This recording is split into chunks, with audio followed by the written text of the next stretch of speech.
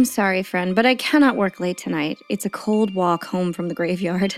Colder still when the sun is sinking, and my children will be waiting for me. Oh yes, I have many children. There is nothing in this whole world that is more powerful or important than the love of a child. Oh no, they are not mine by birth, of course. You would know if I had given birth to my own. Goodness, no. I adopted them all. Their parents abandoned them out in the cold.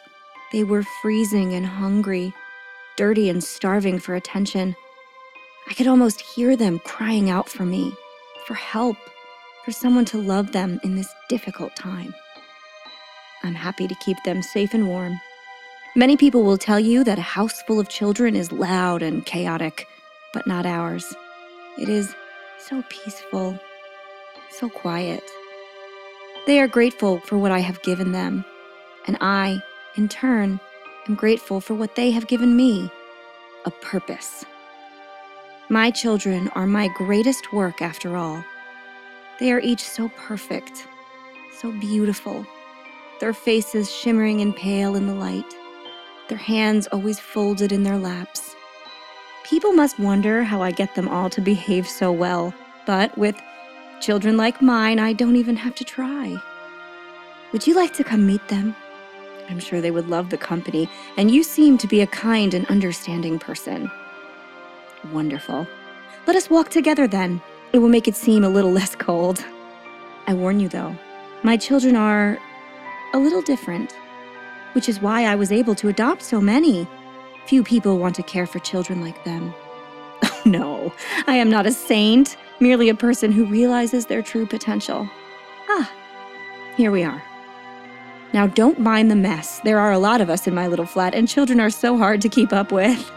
Hello, my loves, I am home. And look, I brought you a friend. What do you mean, where are they? They are all around you. Can you not feel the little eyes on you? Hear their little voices greeting you? Here is Masha right on this chair. She thinks your jacket is lovely. Come a little closer. Do not look so frightened. She can't hurt you. She's only a child.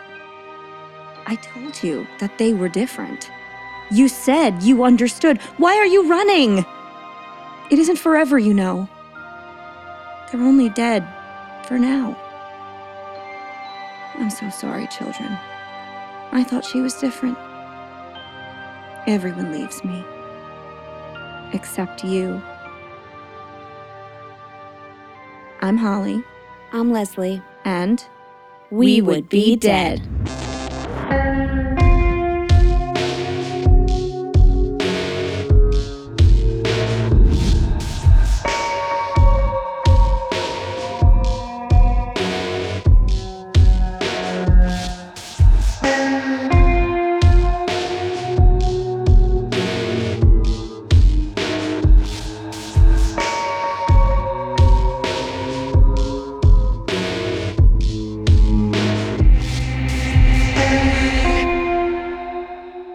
Gross.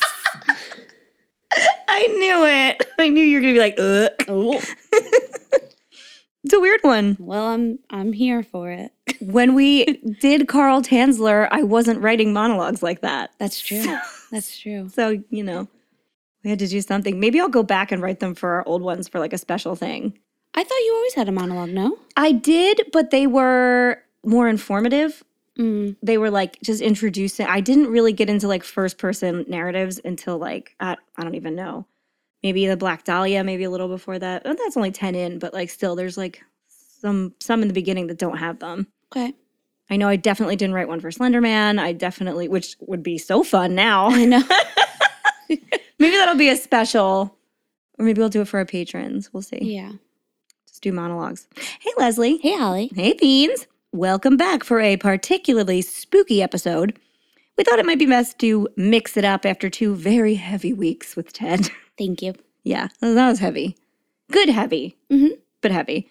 So this week we go on a real hair-raising, grave-robbing ride that takes us back to Russia. And you know how we love pronouncing Russian names? It's our favorite. Yeah, I'm better at it now, though. I say that and I'm going to butcher them this week. It's always an adventure. Honestly, I think Russian is a very pretty language and I wish I spoke it, but for now, I'll just try real hard with some towns and names. I could string them together and make them sound like a sentence. That will work too, I suppose. It will not. This week, we are discussing Anatoly Moskvin, the doll maker of Russia. And as you probably have guessed by now, those are human dolls. This case has a lot in common with Karl Tanzler, if you can take that as any indication to what you're in for. Oof. A select few of you are probably familiar with this story. It's a weird one, and it's very easy to find online, but it didn't see a lot of press in the United States. There's like one CNN article and then a bunch of other like spooky blogs, but not like a lot of news. The British press has a bunch and Russian press, but not as much from us. So if you're completely in the dark, that's okay. Just come along for the ride. And speaking of rides, Ooh. it's been a pretty wild one these past few weeks over at We Would Be Dead quarters, and it's leaving us feeling particularly drained, a little uninspired, and generally sluggish. I'm so tired. My under-eye circles have under-eye circles. They're gross. It's terrible. And if you're wondering what you can do to possibly help out with this, well, you can hop on over to Apple Podcasts and leave us a 5-star rating and or a friendly review. It really does help keep us motivated, glowing like babies, and impervious to fatigue and nightmares. Right? It sure does. Yeah, it's great. And if you want to go a step further, you can head on over to support We Would Be Dead on Patreon. For just a few dollars a month, you can get access to an extra monthly minisode, our additional monthly patrons-only podcast, 30-minute horror movies, which is the most fun. We really shine there. You'll also get exclusive live events and on-air toast just for you, discounts in our merch store, and much, much more. And you're going to want those discounts because we have some brand new merch. We do. Yes. Our toast shirts have arrived just in time for St. Patrick's Day or any occasion you have to clink a glass and celebrate. It could simply be every Tuesday, for example. That. Yeah. You know. It makes sense to me. Same. Gives you a good reason for that. On Tuesday, we wear green toast shirts. And we toast with Holly and Leslie at the end of We Would Be Dead. Right. So perfect. Lastly, if all of that is a little overwhelming, you can simply share any of our posts to your social media feed, and then your friends can become fiends, and we can all hang out together. I love that. Always the goal. Yes. Bring everybody in. We're very friendly. So I think that's it. Do you have anything to add, Leslie? Merch stuff? Toast shirts? They're not like a piece of toast. They're the word toast. Yeah. I was thinking about that today. Somebody's just like, wow, you really like toast. I love a piece of toast. That's not what it is. Yeah, I had some stuff, but I'm not ready to share it yet. It's okay. This is a safe place whenever you're ready. Thank you. Ooh, I got my vaccine. Oh, that's right. My Leslie got first her one. first vaccine. Yay. Yay. Thank you. Thank you. We're so happy. Yeah, and keep sending us your pictures. If you get a vaccine, send us your vaccine selfie and we will share it to our Instagram story. We are proud of all of you and we love keeping that in the forefront of people's minds. Yes. Awesome. Well, if that's all, That's all. then on with the show. Okay, put your weird hats on, fiends, because it's time for an adventure. Leslie put hers on. This case is a lot like Karl Tanzler meets Ed Gein meets Edward Scissorhands. Oof, I'm out. If you're not out after that monologue, I don't know. It's not the one that got you to say, fuck you. Yeah. No, I was prepared for that one, though. I was like, God damn it. And if you guys don't know which one it is, you have to go back and find out. Just saying. It's hard to qualify Anatoly because he wholly believed that what he was doing was good while doing some of the most awful things that most of us could ever think of, not only morally reprehensible, but also physically vile. Now, I can't promise you that you will come through the other side of this podcast completely understanding him or why he had the mummified remains of 28 girls in his apartment at the time of his eventual arrest. 29 in some cases, 28 in some places say 26. Oh. Yeah. Let's go all the way and say 29. Yeah, we don't want to forget one. No, we don't. But when you come out on the other side of our coverage, you will be able to view this case from both sides. which is an opportunity I feel like most retellings of this case fail to provide. First of all, Anatoly Moskvin did not murder anybody. This is a grave robbing case. Okay. And there are a lot of articles that make it look really splashy, like he was like a serial killer. And this is like weird and gross enough. You don't also need murder. Yeah. So just to launch you guys into it with that. So Anatoly Moskvin was born on September 1st, 1966 to parents Yuri and Elvira Moskvin. I know what you're thinking. With Elvira as your mom, you're bound to have a few dark interests. But it's not that Elvira. Oh. I promise. The mistress of the dark is actually a woman named Cassandra Peterson, and she has one daughter, and it's not Anatoly Moskvin. But I'm getting ahead of myself. Before we get into Anatoly's bizarre childhood, because no one makes corpse dolls without having a pretty interesting history, Leslie, can you tell us a little bit about 1966? Perhaps you know a few facts about Russia was like back then, just like off the top of your head. Oh, sure. So I don't, but I do know that in Russia, the Luna 9 on the moon, like landed on the moon. And then the Luna 10 spacecraft became the first man-made object to orbit the moon. So there was a lot of like space stuff happening then. Nice. The space race. The space race was going on. It was great. But I had a really hard time actually finding Russian facts that weren't too much about like, I don't know, just like heavy historical things I going hear on. you. Yeah. So I do have, just to get us in the mood of like what That's cool. we were going through. Absolutely. Yeah, I'll go through some of that. And then I have a fun game for us to play. A game? You guys asked for a game. You loved it. Yeah. Leslie listens. All right. So mini skirts were in. Yes. Batman starring Adam West debuted on ABC. Kids were playing Barrel of Monkeys. Adults were replaying Twister. The Sound of Music won the Oscar for Best Film. Cabaret opened on Broadway. Oh, my favorite show. 8 tracks were now in most Ford cars. A woman by the name of Stephanie Kolek, Kwolek, invented Kevlar. Oh. And due to a superstition, there was a sharp decrease in Japanese birth rates because it was considered unlucky for a woman to be born that year. So many families aborted their female babies. Oh. Isn't that horrible? Like, so sad. I don't think there was advanced testing to know early on when your baby was a female. That's what I thought. So I don't know what they meant. If it was... They just murdered those babies. I wonder if it was that or if they were just having abortions. Because I thought the exact same thing. I was like, they wouldn't have known. No, you couldn't. They had just been like, it's riding low or high. High's a girl. High, yeah. Maybe. Yeah. I mean, maybe they had like superstition-y We midwives. did it with lemons under the bed, so I think it's a girl. We're safe. Yeah. Or when the girl came out, they just killed that baby. Yeah. So... That's terrible. I know. It's 1966 is already a tough time. I know, but Alan Astless. Alan Astless. It's just really so funny the name was. I'm sorry. Poor Alan Astless. He did something really important, didn't he? And I'm going to be so upset. He sure did. Oh, no.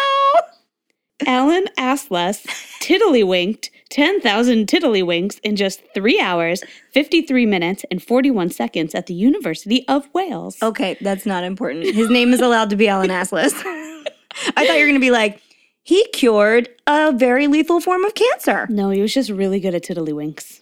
I don't even know how to play tiddlywinks. Tiddlywinks is like it's like these small little felt discs, or not felt, I guess, but there's like a little cup and they like progress the game through the ages of having like a board that you can like flip, but it's kind of like you just flip them into the cup. You like So you're teaching kids how to play quarters?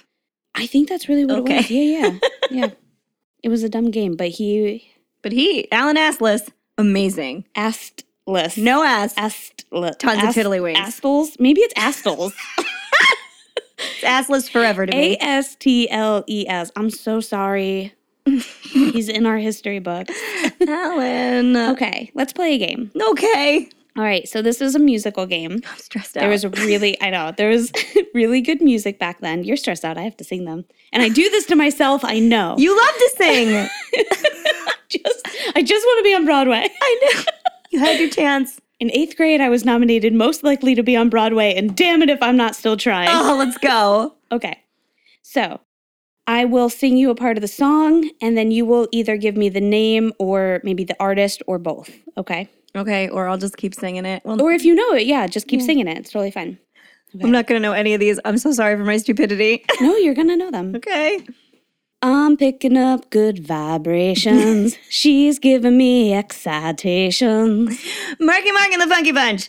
No. I was like, yeah. But listen, they did sing that song. No, that's the Beach Boys. Yes. Good vibrations. Yeah, girl, you got it. Hello, darkness, my old friend. Yes. That's Simon and Garfunkel. Sure. Yep.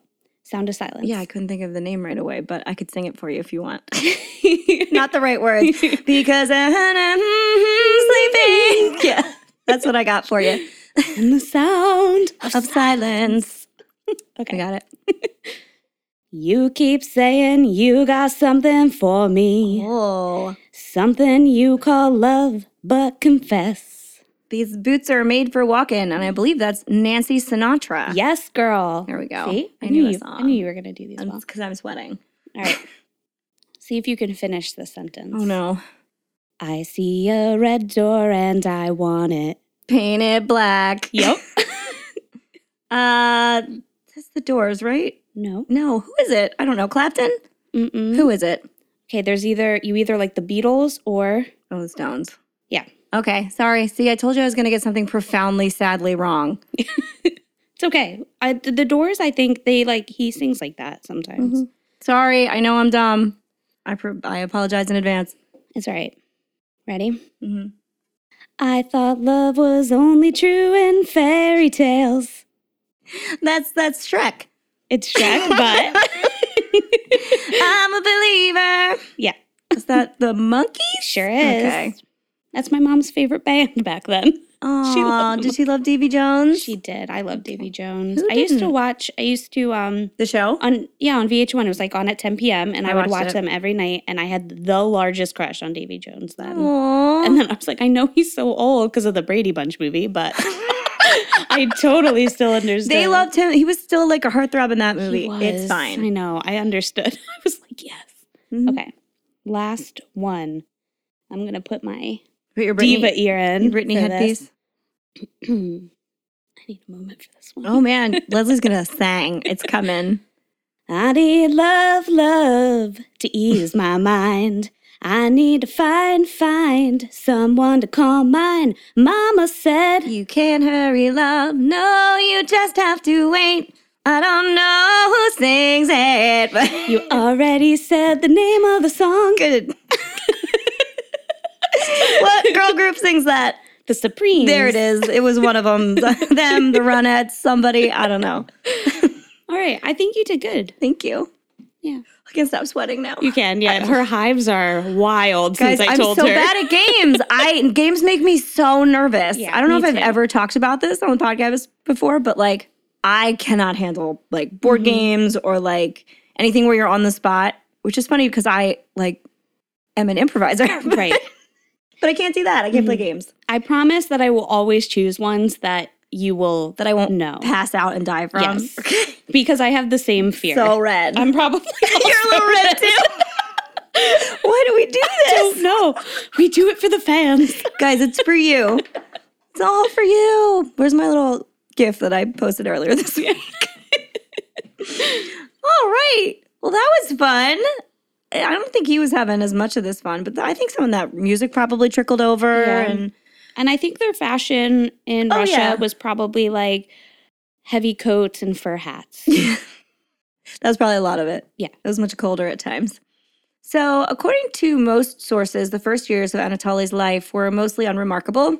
He grew up in Nizhny Novgorod, Yes. which is the 5th largest city in Russia. I didn't look up how to pronounce that. I just recognize letters now. And when I heard it, I felt really good. It was evident from a very early age that little Anatoly had a remarkable intellect, being especially proficient in languages. But his knack for the academic did not translate into the social world. And we see this all the time. He was extremely socially awkward and had issues with things other people might find very simple, like eye contact. I don't know, though. I think eye contact can be scary. Yeah. How long are you supposed to hold it for? When are you being creepy versus weird and shifty-eyed? These are things I wonder. all the time. Exactly. Maybe Anatoly wanted them too. Either way, when he failed to make friends, he decided that he might be best on his own and threw himself into the world of books. He would sit for hours while other children were on the playground reading books about history and languages all by himself. Sad little guy. I know. I would have been his friend. I don't know. You'll see later. Maybe back then, though. Maybe back then. Yeah, that's true. One report states that in 3rd grade, now, okay, I say one report and I mean one place says this. They seem to have access to a lot of interviews directly from him, but they didn't state their sources, so I can't fact check them. But it's important, so I'm going to tell you, but I'm also going to tell you that, like, there's a chance it's not true. Just one person. Yeah. So this one guy who pronounces everything like he's from, like, some kind of Midwestern state. He says dolls. And Anatoly. So anyway, this guy says that in 3rd grade, Anatoly returned home from school covered in bruises. His parents saw this and claimed that they knew something was very wrong, but he didn't say anything to them, so they just let him keep to himself. Later, Anatoly would confess to being brutally raped that day. Yeah, on the way home from school. Now, mind you, he didn't tell his parents. He told this to a mental health professional much later in life, of course. Again, take this with a grain of salt.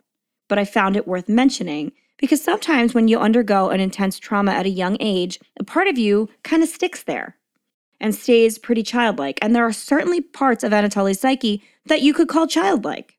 So it would add up. In 3rd grade, he would have been like 8 or 9 years old. And some of the things he says later on, I think it sounds like a child believes this. Mm-hmm. So that kind of adds up to me. By the time he was 10, Anatoly was spending any money he had on books and all of his time alone in his room, or taking long walks in cemeteries with his parents, who thought this was like a perfectly good way to get your air every day. Take a walk through the graveyard. I don't see anything wrong with I mean, I don't either. It would definitely be something we would do. Yeah, it would. But I think at like 8 or 9, like Violet's 9, she'd be like, why are we in graveyards all the time? It's fine. John would be like, this is where Lovecraft strolled through the gardens of the cemetery. Okay, if it's an important one, that's different. Yeah, and this is where Buffy slayed vampires. Which one is that? Do you know? All of them. All of them. Okay. Anatoly had also managed to teach himself several languages, and he learned to love his strolls through the graveyard so much that he began to take them on his own. Then, in March 4th of 1979, something happened that would change everything for Anatoly. A turning point, as he calls it. And I'm warning you now, this sounds like the strangest of folktales, but it's true. I got this story straight from prison interviews with Anatoly, and I tell you this because I read this story 3 times from 3 different sources, and I still didn't believe those retellings had their facts straight. But nope, this is some real life shit. Okay. At least according to him. I'm strapped in. You should be. On March 4th of 1979, Anatoly was taking a walk through the local cemetery by himself, like you do, when he crossed paths with a funeral procession for a young girl named Natasha Petrova. Natasha had been in the bath when she reached for a towel and accidentally grabbed a live exposed electrical wire instead. What was a live exposed electrical wire doing in her bathroom? I couldn't say. I can only imagine it was perhaps a plugged-in extension cord with the male end exposed, so she grabbed the tines.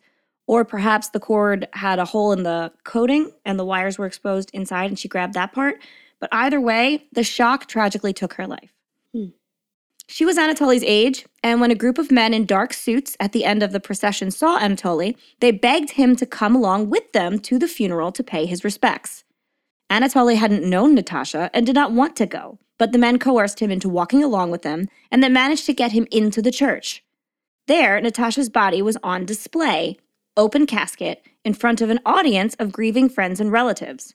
The men pushed Anatoly down the center aisle to the very front of the room so he could pay his respects, and there, next to the body of her beloved daughter, was Natasha's mother. She handed Anatoly a large, shiny Hungarian apple and then begged him to kiss her deceased daughter. Anatoly did not want to do this, as absolutely no one would. Nobody, let alone a random little boy, wants to kiss an unknown corpse in front of a large and eager audience. Anatoly, of course, said no, but Natasha's mother begged him, and the audience of friends and family began to chime in, encouraging Anatoly to kiss the young dead girl. Oh my God. I This know. is a nightmare. Isn't it? Natasha's mother claimed that if he kissed her deceased daughter, she would give him money, fruit, and candy. But again, he refused. I wonder how much money we're talking here, because I would for sure kiss a dead for enough money. Yeah. They don't feel it, they're dead. How much money would it take you to kiss a dead body? And you don't know this person. I don't know them. Oh, maybe like 100. I know, I was like, not that much. Yeah. Maybe like 3 or 4 so I could get a new pair of roller skates. Yeah. Yeah. I mean, I wouldn't want to aim too high because I still would want I would do it probably for 50, but like, I'm going to push. Low ball. I'm glad. I thought the same thing. I was like, there's cash involved? That's fine. Yeah. Whatever. For a quick trip to like the CVS or, Yeah, you know, man. one stop, it'd be fine. Yep. I bought like a hat. I do it for a good coffee, like a Starbucks. Oh, yeah. I don't think I take much either. It's like a little, it's nothing. Yeah. They're dead. It's fine. Now on the lips, It wasn't on the lips. several hundred. Then I definitely better get that pair of roller skates. Yeah. Oh. Eventually, the church elders had had enough of this childish behavior and grabbed Anatoly by the arms, dragging him up to the coffin. Once there, they pushed his face down into Natasha's waxy pale face and forced him to comply. With no options left, Anatoly kissed Natasha's very dead forehead, quote, once, twice, 3 times, end quote, near her lace cap. Once he had done so, the elders let him go, and Natasha's mother placed a small golden ring on his finger and then an identical ring onto Natasha's. She then gave Anatoly a large basket of fruit and treats, a small sum of money, and instructed him not to tell anyone of this event for 40 days, then sent him on his way. I'm sorry, what? Did he just get married? Yes! He married a dead girl! Why did this happen? I don't know, I told you. Anatoly discarded the fruit out in the snow and then spent the money on books about animals. So it couldn't have been that much. He just bought books about animals. Although we said like a Starbucks. Yeah, I know. I think I would need more than animal book money, though, for what he went through. He married that girl. But he agreed before he knew that it was like a marriage. He never agreed. They That's true. pushed his head down and made him do it. And then they were like, you have the reward anyway. This is weird. I know. Is that the end of that story? Kind of. Anatoly told no one of the incident as he was instructed, but in the future he would cite his, quote, unusual wedding as the point in time where his interest in black magic, death, and the occult began. How old was he again? I think like 11? That's so weird. In like 40 days, like Lent. Yeah. Don't tell anyone for 40 days. Lent Then of Jesus dead will come marriage. back. Oh, maybe. I don't know. Who knows? He might have been there. Oh, God. And I mean, like, if you're going to get an interest in black magic, that's the kind of event that's going to do it. Yeah. Because he suspects later in life that this was some sort of ritual, some sort of like, obviously it was, if it even occurred. We'll find out later on that he's got like a lot of issues. But it was obviously some sort of like attempt at something. Oh. Unless this like poor little girl needed to be married because she was also like pregnant or something. I have no idea. That's the only way it added up in my head. I was like, why would she need to be married? Like to go to heaven or whatever. But she's already dead. I know. It's so weird, right? I have no idea. I couldn't find, if anybody knows why this ritual might happen, I'm very interested to know. I did not do too much digging into like marrying the dead because I didn't even think to do it, to be honest with you.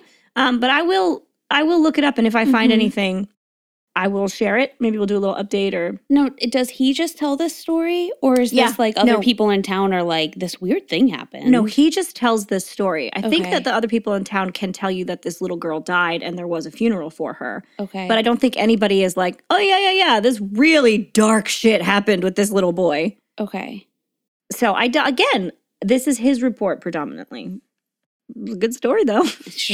Wow. I know. So, before we pass this insane event, Leslie, why don't you tell us a little bit about 1979? Oh my gosh, I'm like almost done for the day. I know, just so we pack can up get... and leave after this. You most certainly cannot. You have to listen to the rest of it. Just so we can get to the full picture of the moment that Anatoly calls the turning point in his life. Okay. Well, this was the turning point for many people's lives because in 1979, Pink Floyd released The Wall. That's probably why. They were probably, trying to resurrect this girl because of that. Absolutely. I think. Yeah. China institutes the one child per family rule. That was then. Bad time for girls. I know. Margaret Thatcher was the first woman elected prime minister in the UK, so that was a good time for girls. Oh, yeah, it's trying to even it out. Yep. Sony released the Walkman at $200. Yes. Which will be featured in our 30-minute horror movie this week, Idle Hands. Oh, God. The first snowboard was invented in the U.S. Oh. And the USSR invades Afghanistan and begins the Cold War. So Russia was going through that. Women were wearing pantsuits, denim overalls, tube tops, blazers, and skirts, while accessorizing with sparkly belts, swinger-style and beaded handbags, and flip-top watches. Oh, God, I remember those. Yep. Why you need to close your watch? What's happening to your watch? It has like a nice design on the top, and then you can like open it. The men wore suits, velour v-necks, car coats. Nice. Yeah, and pleated vamp shoes. And in Russia, they again were just wearing heavy coats and fur hats. Fur hats, right. This is Ted Bundy fashion. Actually, if you just look up Russian fashion in 1979, you'll get like a bunch of Pinterest hits, and it was just the greatest jackets and fur hats. Oh, all right. It was wonderful, but I couldn't get any article. It was like according to just Pinterest, all Pinterest. They're killing it. They are killing it. Okay. So popular films then were Superman the movie, Rocky II, The Muppet Movie, Star Trek the Motion Picture, Amityville Horror, and Alien. Good. We'll cover Amityville soon. I know a couple people have been asking for it, and we'll get to it. Okay. I promise. Popular songs were My Sharona by The Knack, Don't Bring Me Down by Electric Light Orchestra, Oliver's Army by Elvis Costello, Escape, the Pina Colada Song by Rupert Holmes. Okay. I Was Made for Lovin' You by Kiss, and Highway to Hell by AC/DC. What a time. Then, I know, and for music, so in Soviet Union, from May 21st to the 28th of 1979, Elton John played 8 concerts there. Oh. Yeah. Okay, so they were rocking out to Elton John music. They were, yeah. Good for them. And that's like a whole big thing. There's a bunch of articles about that because it was like right at the beginning of the Cold War. So there's a lot going on. Excellent. All right, so I'll see you tomorrow. You will be staying right there. It gets so gross. You have to listen to it. Oh, he is like a corpse bride. No, he doesn't marry them. He married one already. That's what I mean. He has a corpse bride. He does. He has one. He started strong. He did. You got to come out strong out the gate. Or what are you doing? Imagine meeting the love of your life at 10. Dead. Yeah. Oh, no. Oh. So after that, Anatoly finished high school, and that's like a boring chunk. Like nothing big happens. He just goes through high school, super smart, top of his class, and quietly but constantly fed his love of black magic and death. I would have been his friend. Yeah, at that point, probably me too. Be like, you married a dead girl? Tell me more. I need to know. He graduated at the top of his class, like I said, and then went on to attend Moscow State University, where he studied linguistics, languages, and Celtic folklore. Colleagues remember him as brilliant but eccentric, a man with an enormous personal library of around 60,000 books and a rather extensive collection of large Russian dolls. These are actual dolls. Mm-hmm.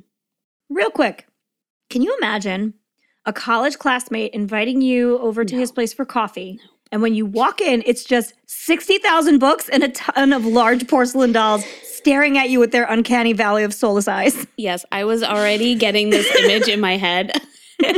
That is so much. Isn't it? It's so, and Russian dolls are rough. They look like haunted dolls. The dolls that he had, and I saw like pictures of examples, they look like just very large porcelain dolls. These were not like nesting dolls or any kind of like weird thing. They were just like big, scary, soulless-eyed looking dolls. I'm betting exactly none of his acquaintances during that time were surprised that he lived in a house of 1,000 corpses. They're probably like, oh yeah, that checks out. Okay. That guy? Yeah. Got it. So before we move on, a word about the Celts and their version of the afterlife. Anatoly was obsessed with Celtic folklore. He studied it in college, even though it had absolutely no relation to his intended career path. The Celts believed that when a person died, there should be a great celebration, a tradition still upheld in Ireland today. Now, I don't hope you've had someone you love who is Irish die, but I hope you've all been to an Irish wake at some point, because they are wild. But if you're not familiar with the Celtic funeral rites and customs, I think this summary does such a nice job of explaining it that I'm going to directly read it to you. It's from a blog called Seven Ponds, from an article called Celtic Dreamlands and Burial Rites, How Celts Prepared for a Wondrous Afterlife in the Otherworld by Christopher Hewitt. Quote, although many cultures adorn the dead with material comforts like flowers, coffins, and well-pressed suits, these objects are generally meant to benefit those in grief. However, for the Celts, a society that spread across Europe and the British Isles from the Iron Age until the late Roman Empire, these items were necessities that helped the recently lost move on to a better life after death. To prepare the dead for this journey, burials included human and animal sacrifices to appease the gods, as well as the internment of an assortment of goods such as utensils, coins, chariots, weapons, and armor. Dressed in the latter, the deceased was often buried in the direction of his enemies so that he would be prepared to greet them. In this way, Celtic burial sites left behind the remains of a celebration as much as a funeral, and a preparation for life after death as much as a farewell to earthly life. These funeral practices embodied many Celtic beliefs. The Druids, which were the spiritual guides of the Celts, envisioned a bodily afterlife that took place in an other world, which was a better, more pleasurable, more blissful version of life on Earth. The Celts were among the masters of dream and myth, similar to, though allegedly much more violent than, the Lost Boys from Neverland. In the other world, they found a wondrous dream world that did not spoil itself, as in Christian theology, with the looming shadow of moral retribution. It seems the Celts were free from both fear of sin and fear of death, so it's good to be a Celt.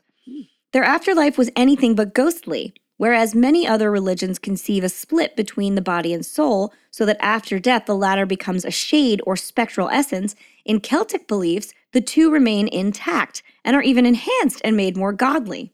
Not only does the Celt gain admission to a rich and vibrant dream world, he also takes with him an exalted version of his flesh through which he enjoys the sensual pleasures of paradise. End quote. Beautiful. Yeah, see, I had to just read that. They did such a nice job. But yeah, so remember that they don't think you're a ghost. Oh wait, there's a little more. However, death itself for the Celts was blurry and without the finality we so often ascribe to it. This is back to a quote. At any minute, the Celt might come back to life in his full corporal self. One folktale even relates how a man came back from the grave to sire a child by his widow. Some scholars see these beliefs as a cultural innocence by which Celts were largely unaware of the body's natural decay. I would rather appreciate their vivid approach towards death, their inseparable union between soul and body, and their volatile vision of death, in which the dead could rise at any time to alter the world of those still caught in our imperfect earthly life. End quote for real. They didn't think you were gone necessarily. They thought that your earthly body could come back at any time and that you lived on in a very, not a spectral sense. You were a person. So let's keep that in our minds as we move forward with Anatoly's story. And remember that this is the version of death that he liked best, where you could just wake up. Yeah. While the Celts enjoyed the wilder side of life, Anatoly was repelled by it. He abstained from all alcohol, tobacco products, and sex. In fact, according to most sources, Anatoly remained a virgin to this day. Not that there's anything wrong with that. You don't have to have sex, but I do recommend maybe try it a couple times. See if you like it. If you don't, that's fine. Yeah. Give it a shot. That's just me, though. I mean, yeah, if you're given a consensual opportunity, give it a shot. Yeah. And then if you hate it, you just stop there. Yeah. Yeah. Yeah. We got it. Yeah. After graduating college, Anatoly, who at this point spoke 13 languages, briefly worked as a lecturer at the Institute of Foreign Languages. He also translated many books, including entire dictionaries, and published many papers that were very well known and respected in the academic circles he ran around the edges of. Anatoly lived a quite secluded life. He never lived in a place of his own, preferring to stay with his parents. Though he had a lot of strange interests and some academic admirers, Anatoly was quite alone most of the time, and later admitted that he would get profoundly lonely. For a brief period of time from around 2002 to 2003, Anatoly had a non-sexual relationship with a woman named Yulia Grenova. Yulia was very spiritual and also desired a life free of the sinful act of sex. I wonder how these two people found each other. They're like, we should never have sex, but I do need a friend. Was this in college, you said? No, after. No, after. Mm-hmm. Now, as much as they hated sex, the couple, or pair of companions, to put it more accurately, deeply wanted a child. Especially Anatoly. He wanted a daughter more than anything in the world. In May of 2003, the pair did adopt a little girl, but the agency told Anatoly that the money he was making as a freelance journalist and academic lecturer was not enough to support himself, Yulia, and a child, and so they turned him down. This crushed Anatoly, and so he called on his parents.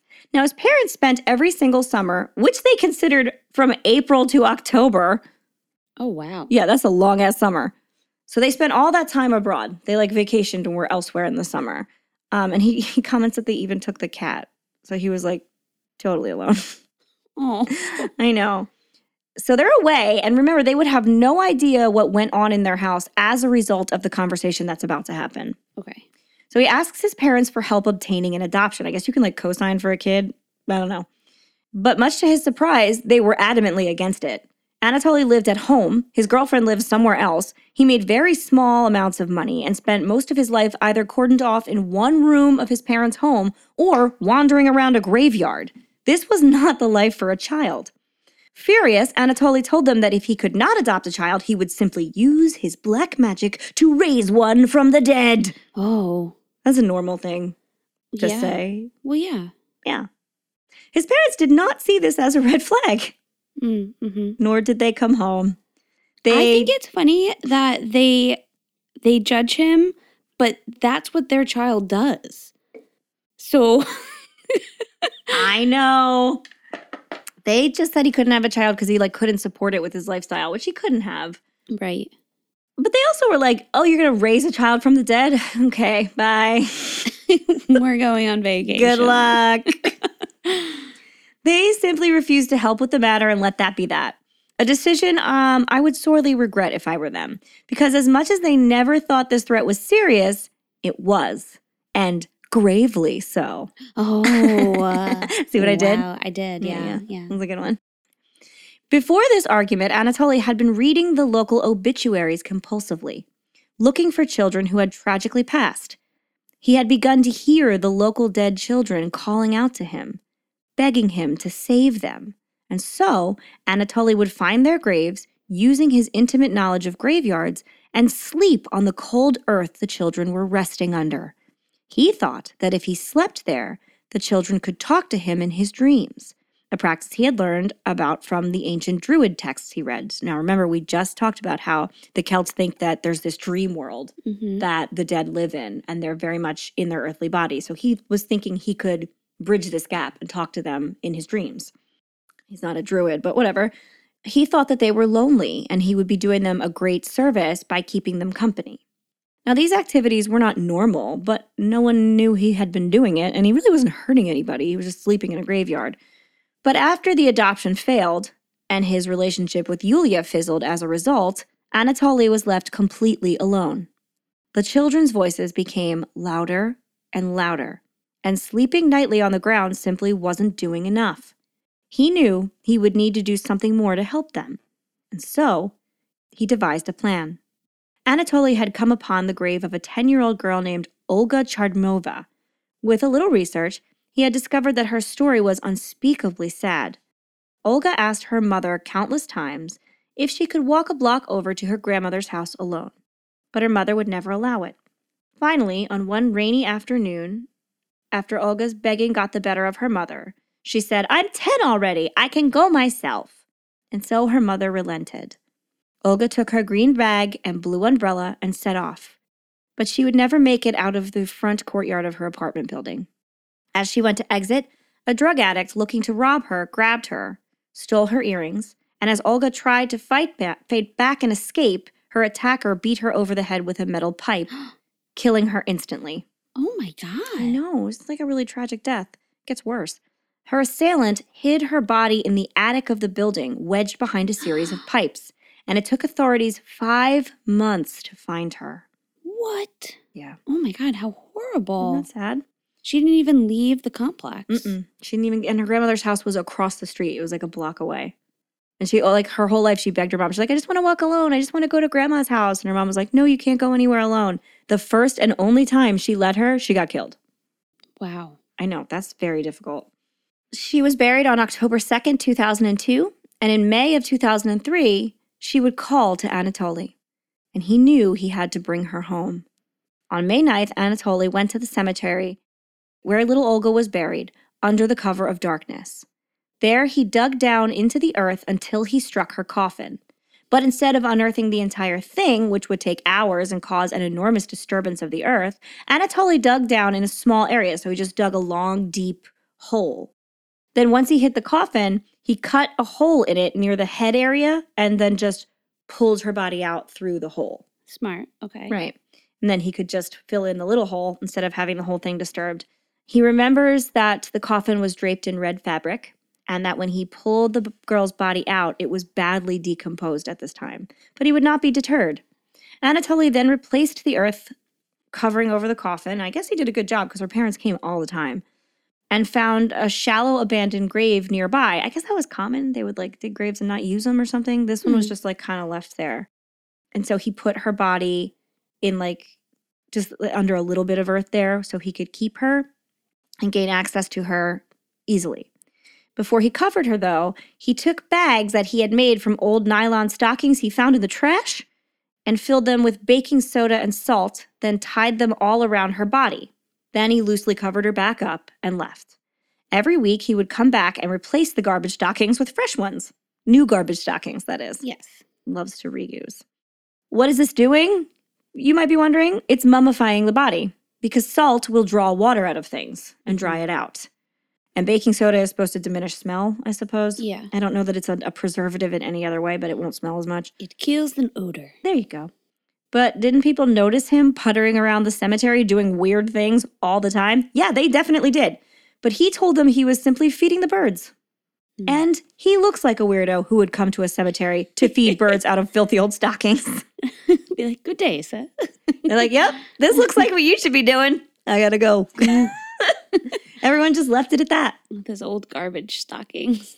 He garbage picks everything. He is a dumpster diver. Yes. Got dumpster cuffs last week. This is dumpster stockings. Yeah. We got more dumpster stuff coming up too. Don't worry, guys. We have a whole band of dumpster people. Ooh. By July 25th, she was ready to be, quote, taken home. So she was dried out enough. He wrapped the body up in new clothing that he, of course, found in the trash and brought her to his home.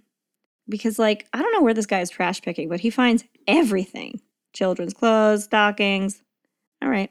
Once they arrived home, Anatoly made an incision in her abdominal cavity and anywhere else that was particularly sunken in and stuffed it with salt water and baking soda solution-soaked rags. This is exactly the way that Carl Tanzler, preserved his lady. And then he would place a music box behind her ribcage so that she might be able to respond to him, and then sewed her back up. So now, a dead girl is going to talk to him through a music box embedded in her chest. Just for like a minute, remember what a music box sounds like. Let's get that sound in your head real quick and imagine it's the voice of a little ghost girl. Yes. Nope. Now we're all in this together. Enjoy Never Sleeping Again. You're welcome. Oh my gosh. I was going to leave like 20 minutes ago. Not allowed. I told you not allowed. After that nightmare, he would use wax and stockings to coat her hands and face, again, just like Carl Tanzler, which looked horrible and ghoulish. Like her face was all like dried out and horrible looking. And then he would just paint on a new face with trash nail polish he found. Oh my gosh. Yeah. But here's where he differs from Carl Tanzler. Anatoly strongly believed that he would one day finally be able to bring this poor girl back, that her dead body would just walk around again, like the Celts say. And because he believed this and believed she would just be walking around in this horrible yellow raisin body, he knew that she would be very upset when she saw herself and that made him really sad. So he made sure to cover her all over so she would never be able to see what had become of her earthly form. It's just so sad. It is. It's and wrong. Sweet and sad. It's frightening. But honestly, he really thought he was saving her and preserving her feelings, and that she was lonely out there and needed someone to take care of her. And that's this guy's genuine, honest belief. So it's very complicated to think about. Yeah. Now, this became his ritual, too. This process, he did the exact same process with every girl it happens to, because plot twist, there's a ton of girls.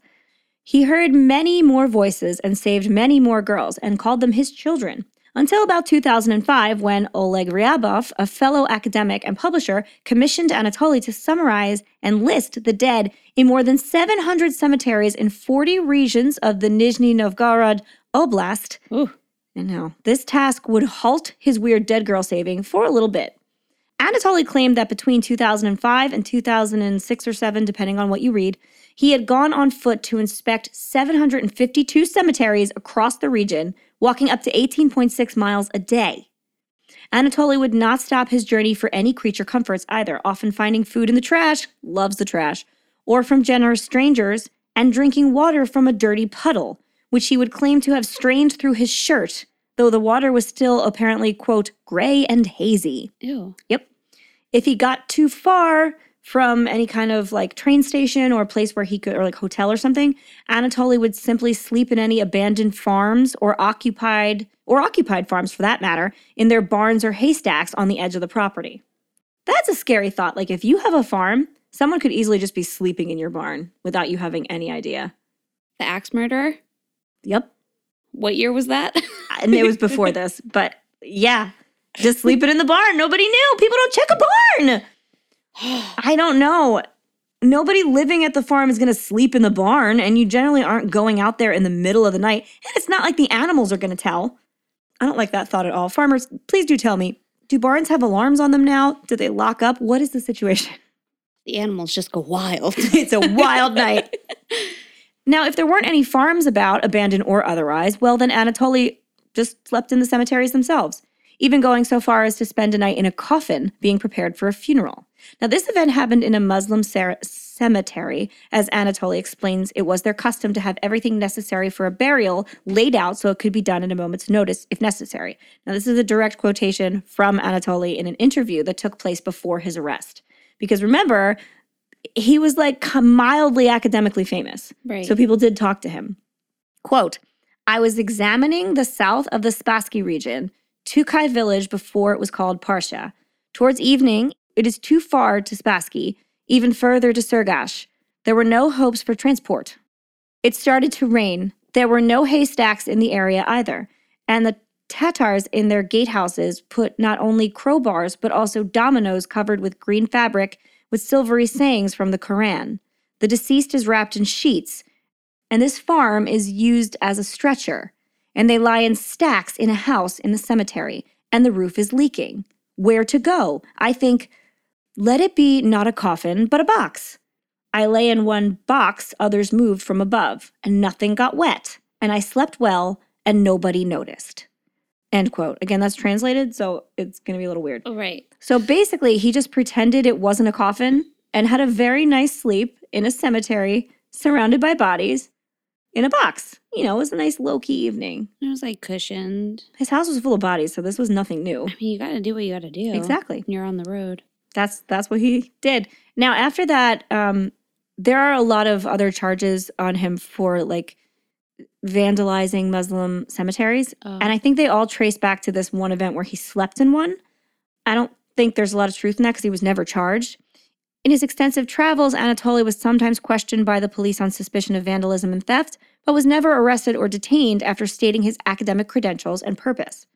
So, like I said, there's a lot of these rumors, but to the best of my knowledge, they are rather unfounded and would just be based on these weird sleeping incidents. While it's extremely disrespectful and certainly trespassing, it's not vandalism. This is a man who carries a chisel in his back pocket to remove moss from any graves that he might come by that are completely covered so that people can still read their epitaphs. Oh. Yeah. I don't think he's going to go around defacing graves. No. It just seems totally out of character for him. Mm-hmm. So while he's doing all this, these dolls are in the house. Yep. But then, and his parents have no idea? They think he's a doll collector. But they... Well, they're gone so much, too. Right. When he's bringing them home, he doesn't bring any new ones home when his parents are there. He only brings them home in the summertime, which we'll talk about later.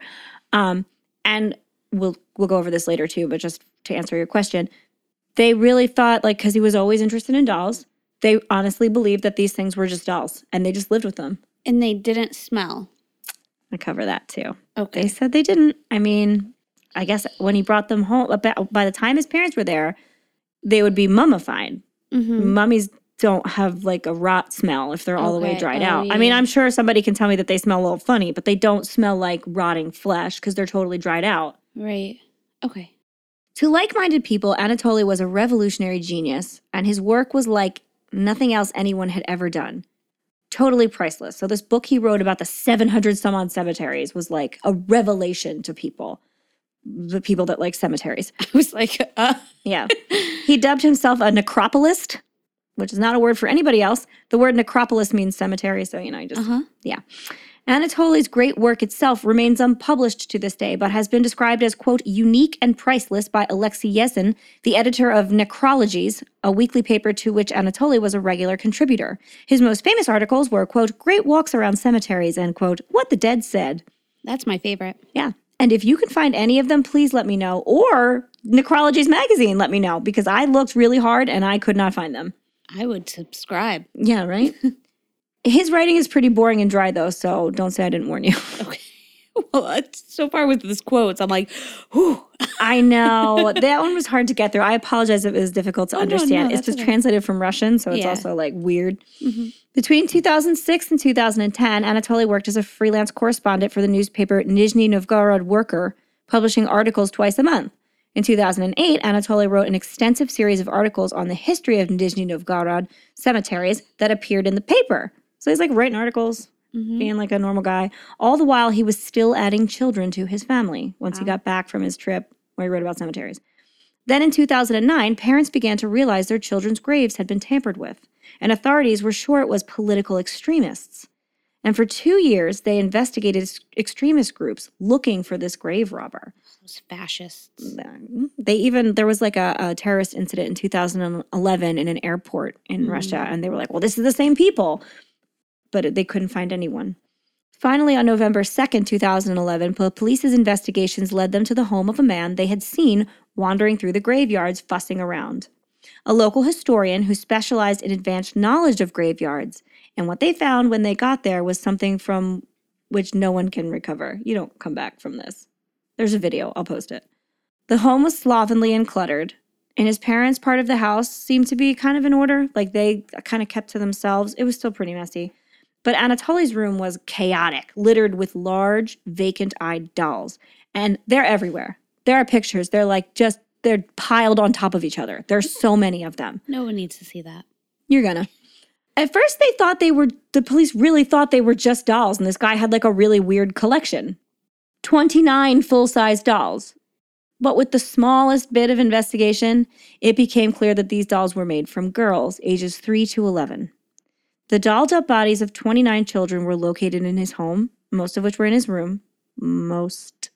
The dolls were all completely dressed and covered. The smaller ones were even diapered, and their faces had been covered with wax, and either painted over or fitted with masks or doll faces. Oh, no. Yep. Oh, no, Anatoly. I know. Please, no. The dolls. Oh, gosh. Video released by police shows the bodies seated on shelves and sofas in small rooms full of books, papers, and general clutter. They're like laying in like the daybed and on the sideboards and stuff. They're all over the place. But the fun didn't end there. Police also found numerous grave pieces such as metal nameplates removed from their headstones, instructions for making the dolls, maps of cemeteries in the region, and a collection of photographs and videos depicting open graves and disinterred bodies, though none of this evidence could be conclusively connected to any of the bodies found in the apartment. According to the investigation, the bodies primarily came from cemeteries in the Nizhny Novgorod region, though some of them may have come from as far away as Moscow.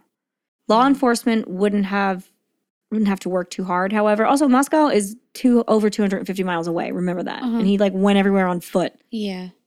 So law enforcement didn't have to work too hard, as I said, because Anatoly actively cooperated with investigators and claimed he made the dolls over the course of 10 years.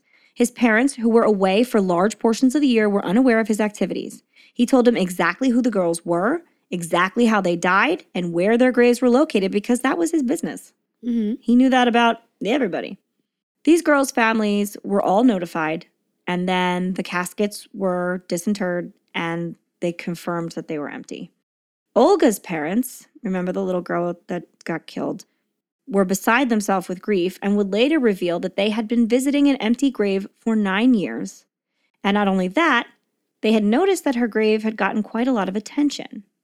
They remembered back to that day in May of 2003 when they showed up and the wreath was in a different place and things looked a little weird. And after that, letters began to appear on her grave and they were all signed by, quote, Kind Angel. It's Kind Angel in Russian, but like maybe 2 of our listeners are going to get that, so I'm just translating it. This person would write to her on every holiday and every birthday and at the passing of every school year. So there'd be notes like, congratulations on your 6th year of school, like all the time. Weird. At one point, the letters went so far as to demand that her parents erect an elaborate monument to their daughter. But the best they could do was a headstone. The mystery writer was not satisfied and destroyed it, claiming it was not enough for, quote, his little lady, which is what he always called her. Olga's mother was quoted as saying, I had her for 10 years, and he had her for 9. How horrible. I know. Anatoly was charged under Article 244 of the Criminal Code for the desecration of graves and dead bodies, a charge which is supposed to carry up to 5 years in prison, but after a psychiatric evaluation, it was determined that Anatoly suffered from a form of paranoid schizophrenia, which I think we can all agree with. Mm-hmm. I'm okay with that. Voices, the religion, all of it adds up. In a hearing on May 25, 2012, the Leninsky District Court of Nizhny Novgorod deemed Anatoly unfit to stand trial, releasing him from criminal liability. He was instead sentenced to, quote, coercive medical measures, which just means like mandatory time in a mental health facility. Mm-hmm. The prosecution was satisfied with the decision and did not appeal the verdict. So everyone was like, yeah, that's right. Yep. So Anatoly was taken from court to a psychiatric clinic with his stay to be reviewed regularly. In February of 2013, a hearing approved an extension of his psychiatric treatment, and then his treatment was extended again in April 2014, yet again in July of 2015, and so on and so on. In 2014, a spokesman stated, quote, after 3 years of monitoring him in a psychiatric clinic, it is absolutely clear that Anatoly Moskvin is not mentally fit for trial. He will therefore be kept for psychiatric treatment at the clinic, end quote. In September of 2018, Moskvin's doctors stated that he was no longer dangerous and petitioned for the Leninsky District of Court of Nizhny Novgorod to release him for outpatient care from home. But that was not going to happen. In February of 2019, a subsequent psychiatric evaluation found that it was too early to release him and the hospital withdrew their petition. And of course, the parents are like, no, he's just going to do this again. Like, this is what he did. He even went so far as to tell the police not to bury the children too deep. He's like, if you rebury them, don't do it too deep because they're going to come back to life. Anatoly never once showed remorse for his crimes, which makes sense if you strongly believe what you're doing is right. He explained that what he did to save these lonely and abandoned children. He knew that they were only dead for now and that one day they would be back. And even if they weren't, he planned to, and this is a weird one, also use the material he had of the children to have them cloned when cloning became legal in Russia so that they would have a second chance at life. He explained that he had brought them all home so he could sleep beside them and they could talk to him in his dreams. He had treated them all very well, showing them cartoons, reading them books, and singing them songs. He celebrated every holiday and every birthday and treated them with the utmost care. He wouldn't even swear in front of them. He said that these were his children, and he loved them very, very much. And no, he did not have sex with them, because I know some people are wondering. He really didn't. He genuinely thought these were his kids. In a final dagger to the heart, Anatoly told these grieving parents that were all in the courtroom that they had abandoned their girls, left them alone in the cold, and he had brought them in and warmed them up.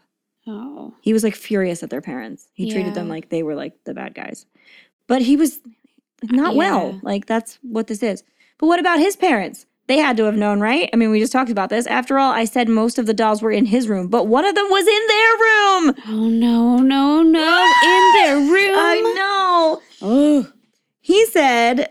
that they just thought, again, he was a doll collector. That's what they claimed. They said they thought he had an unusual hobby, that what he liked to do was make dolls. He had collected them when he was younger, so it didn't seem too out of the ordinary.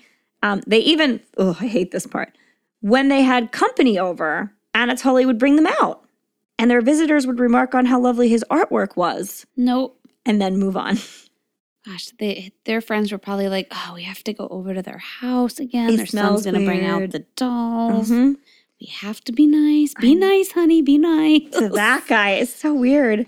Parents of the taken children would insist that they had to have known. They wanted to see his parents get some kind of consequences, but that never happened. And they felt that it would be nearly impossible to remain that willfully ignorant for that long. But Anatoly insisted that he did all of his activities, like all of the bringing home and the stuffing them and stuff. That all happened when his parents were gone. And by the time they got back, it was easy to simply pass them off as more dolls. After his arrest, Anatoly's parents both suffered severe health declines due to the stress. His father had a heart attack and his mother just collapsed. Both of them were hospitalized. When they were released, his mother said that she thought they ought to kill themselves, as they had been completely ostracized from their community, and no one believed them. But his father would not agree to it, and so they live in relative isolation to this day. Oh. The smell, though, right? There had to be a smell. There had to be a smell. I know. Now, I mean, it also just seems like they couldn't have been great parents either. One, they were gone all the time. No, and we talked about that. He came home and he was beat to shit in third grade, and they were like, yeah, you want to stay in your room alone? I get it. They just didn't care. Yeah, they seemed very just disconnected parents. Yeah. And maybe that was a common trait at the time in that location. And maybe, I don't know. Yeah, I don't want to say that they didn't love their child, because that's a very hard to do, Right. just not love your child. But I can believe it from the start. Right. They were very hands off and kind of all right, you just do your Nurturing weird parenting thing. is a cultural thing, and it may not have existed in Russia at that time. Maybe that was more common to let them just kind of keep to themselves. Yeah. I don't know. But again, the smell. Now, I'm not telling there wasn't a smell, because in fact, we know that there was. Neighbors would often comment that when the door to the Moskvin house opened, a horrible smell would waft from inside. But they would always just assume that it was the smell that was coming from something rotting in the basement, which apparently was common there. Oh my gosh. Mm-hmm. Now, I don't know if his parents came back and, like I said, by that point in time, the smell had dissipated because everything was dried out, or if they just willfully ignored it, or if they were the same way. They're like, well, he's kind of dirty and messy and maybe it smells a little bit, but we're just going to go about our lives in our side of the house. I don't know. In later interviews, Anatoly would admit to carrying on his activities for over 20 years. He disturbed over 150 graves. He didn't bring them all home, but he got in there. He said he was profoundly lonely in those summer months, without so much as the cat to sit with him. And so he made his own family. He said that the girls were very much alive, just temporarily dead. He very much believed that. He said to everyone, he was like, they're just dead for now. I don't understand why you can't get this. He knew full well also that he was breaking the law, but he believed that rescuing these children was more important than any law in existence.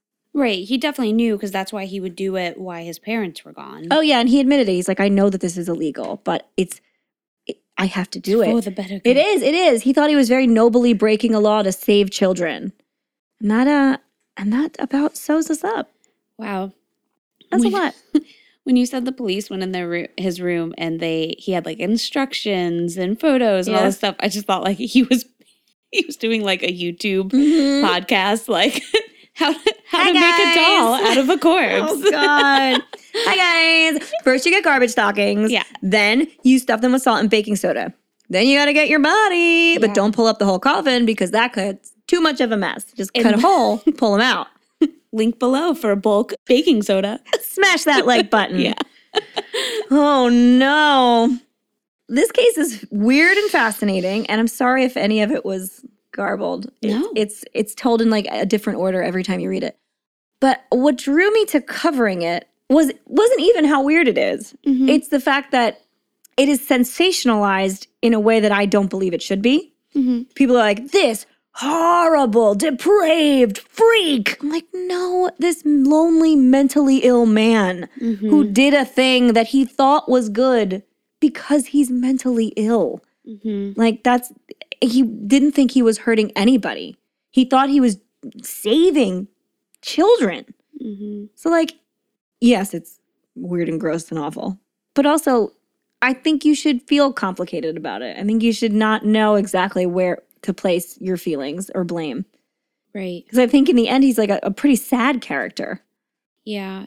That's really sad. Right? Like Carl Tanzler was a dick. He didn't do that for saving reasons. He did it because he wanted to keep this woman who wouldn't love him in life. This is very different. This guy was trying to bring these children back. Yeah.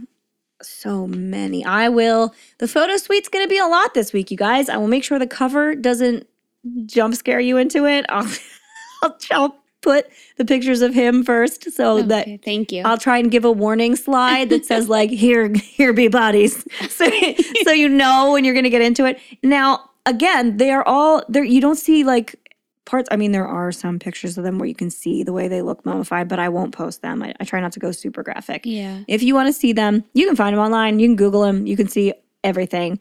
I will just post some selections. Mm-hmm. So that's my crazy ass story. My goodness. Yeah, man. We got a lot going on. Ooh, yeah. Everyone's going to have nightmares. Yeah. I have a friend who listens to this podcast. She has dolls in her room. Oh, no. They're going to get her now. Yeah. And whenever I sleep over, I'm like, whoa. Oh, no. They're staring at you? Yeah, they're those creepy kind of dolls. But I know they're nice. She's a nice person, so I know they're nice dolls. Yeah. But they get me. It's those that like uncanny valley effects with their like frozen, almost human faces, but not quite. Yeah. And your brain doesn't know how to register it. That's like when 3D animation is like misses the mark by just a little bit, but is also too real. Yeah. Like the Polar Express. That hurts all of our brains. It sure does. Everybody's brain is like, what's happening? Like, I don't know that I could watch it. My kids love it. Yeah. Every time I'm like, ooh, no. The children frighten me. They just do a real version? They could have. I don't know. Yeah. I'm sorry if that's your childhood and we're shitting on it. Shitting all over it. Ugh, terrible. So yeah, toast? Toast. To all the little girls in the world. And their parents who like, God, when Olga's parents said like, we visited an empty grave for 9 years and they went all the time. Mm-hmm. That's profound. You think you're going there to pay your respects to your child for like a very long period of time. Your child who tragically died very young and it's just empty. I think it's interesting. I mean, did they not involve police with all the letters and the monuments? Like, they did report the smashed headstone to police, but they just thought it was like vandalism. They just thought it was like a weird person. It wasn't harmful. Yeah, but still it's weird. It's weird, but cops can't hunt for weird. Mm-hmm. Maybe like, well, this person left you some weird notes. I guess maybe they're harassing you, but unless you catch them or we see them, there's not much we can do. Yeah. He was like, he was good. There's one of the interviews with him from prison where he talks about how where he lived, police did not patrol graveyards. Okay. So there was no presence in there. And after dark, you could just go in and do whatever you wanted. Nobody saw you. Okay. So he knew when to go and that he would be ignored. And so he got away with it. Think about it. They thought that it was like political extremists, like terrorists is what they thought for 2 years. And the cops never caught him. They just weren't in the graveyard. It's happening in graveyards. Why aren't you in the graveyard? Yeah. All right. Well, let's toast to her parents. To all the parents and all the girls. Ooh. And if we were calling out from beyond the grave for a rescue through the little music box that sung when we could not, we would be dead.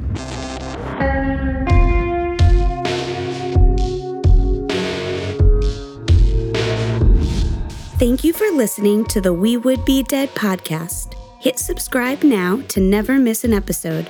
Rate and review our show on iTunes. Follow us on Facebook, Instagram, and Twitter at Would Be Dead Pod. And join our Facebook group to discuss the podcast and more.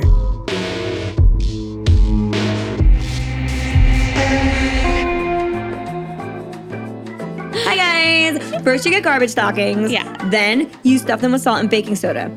Then you gotta get your body. But don't pull up the whole coffin because that could too much of a mess. Just cut a hole, pull them out.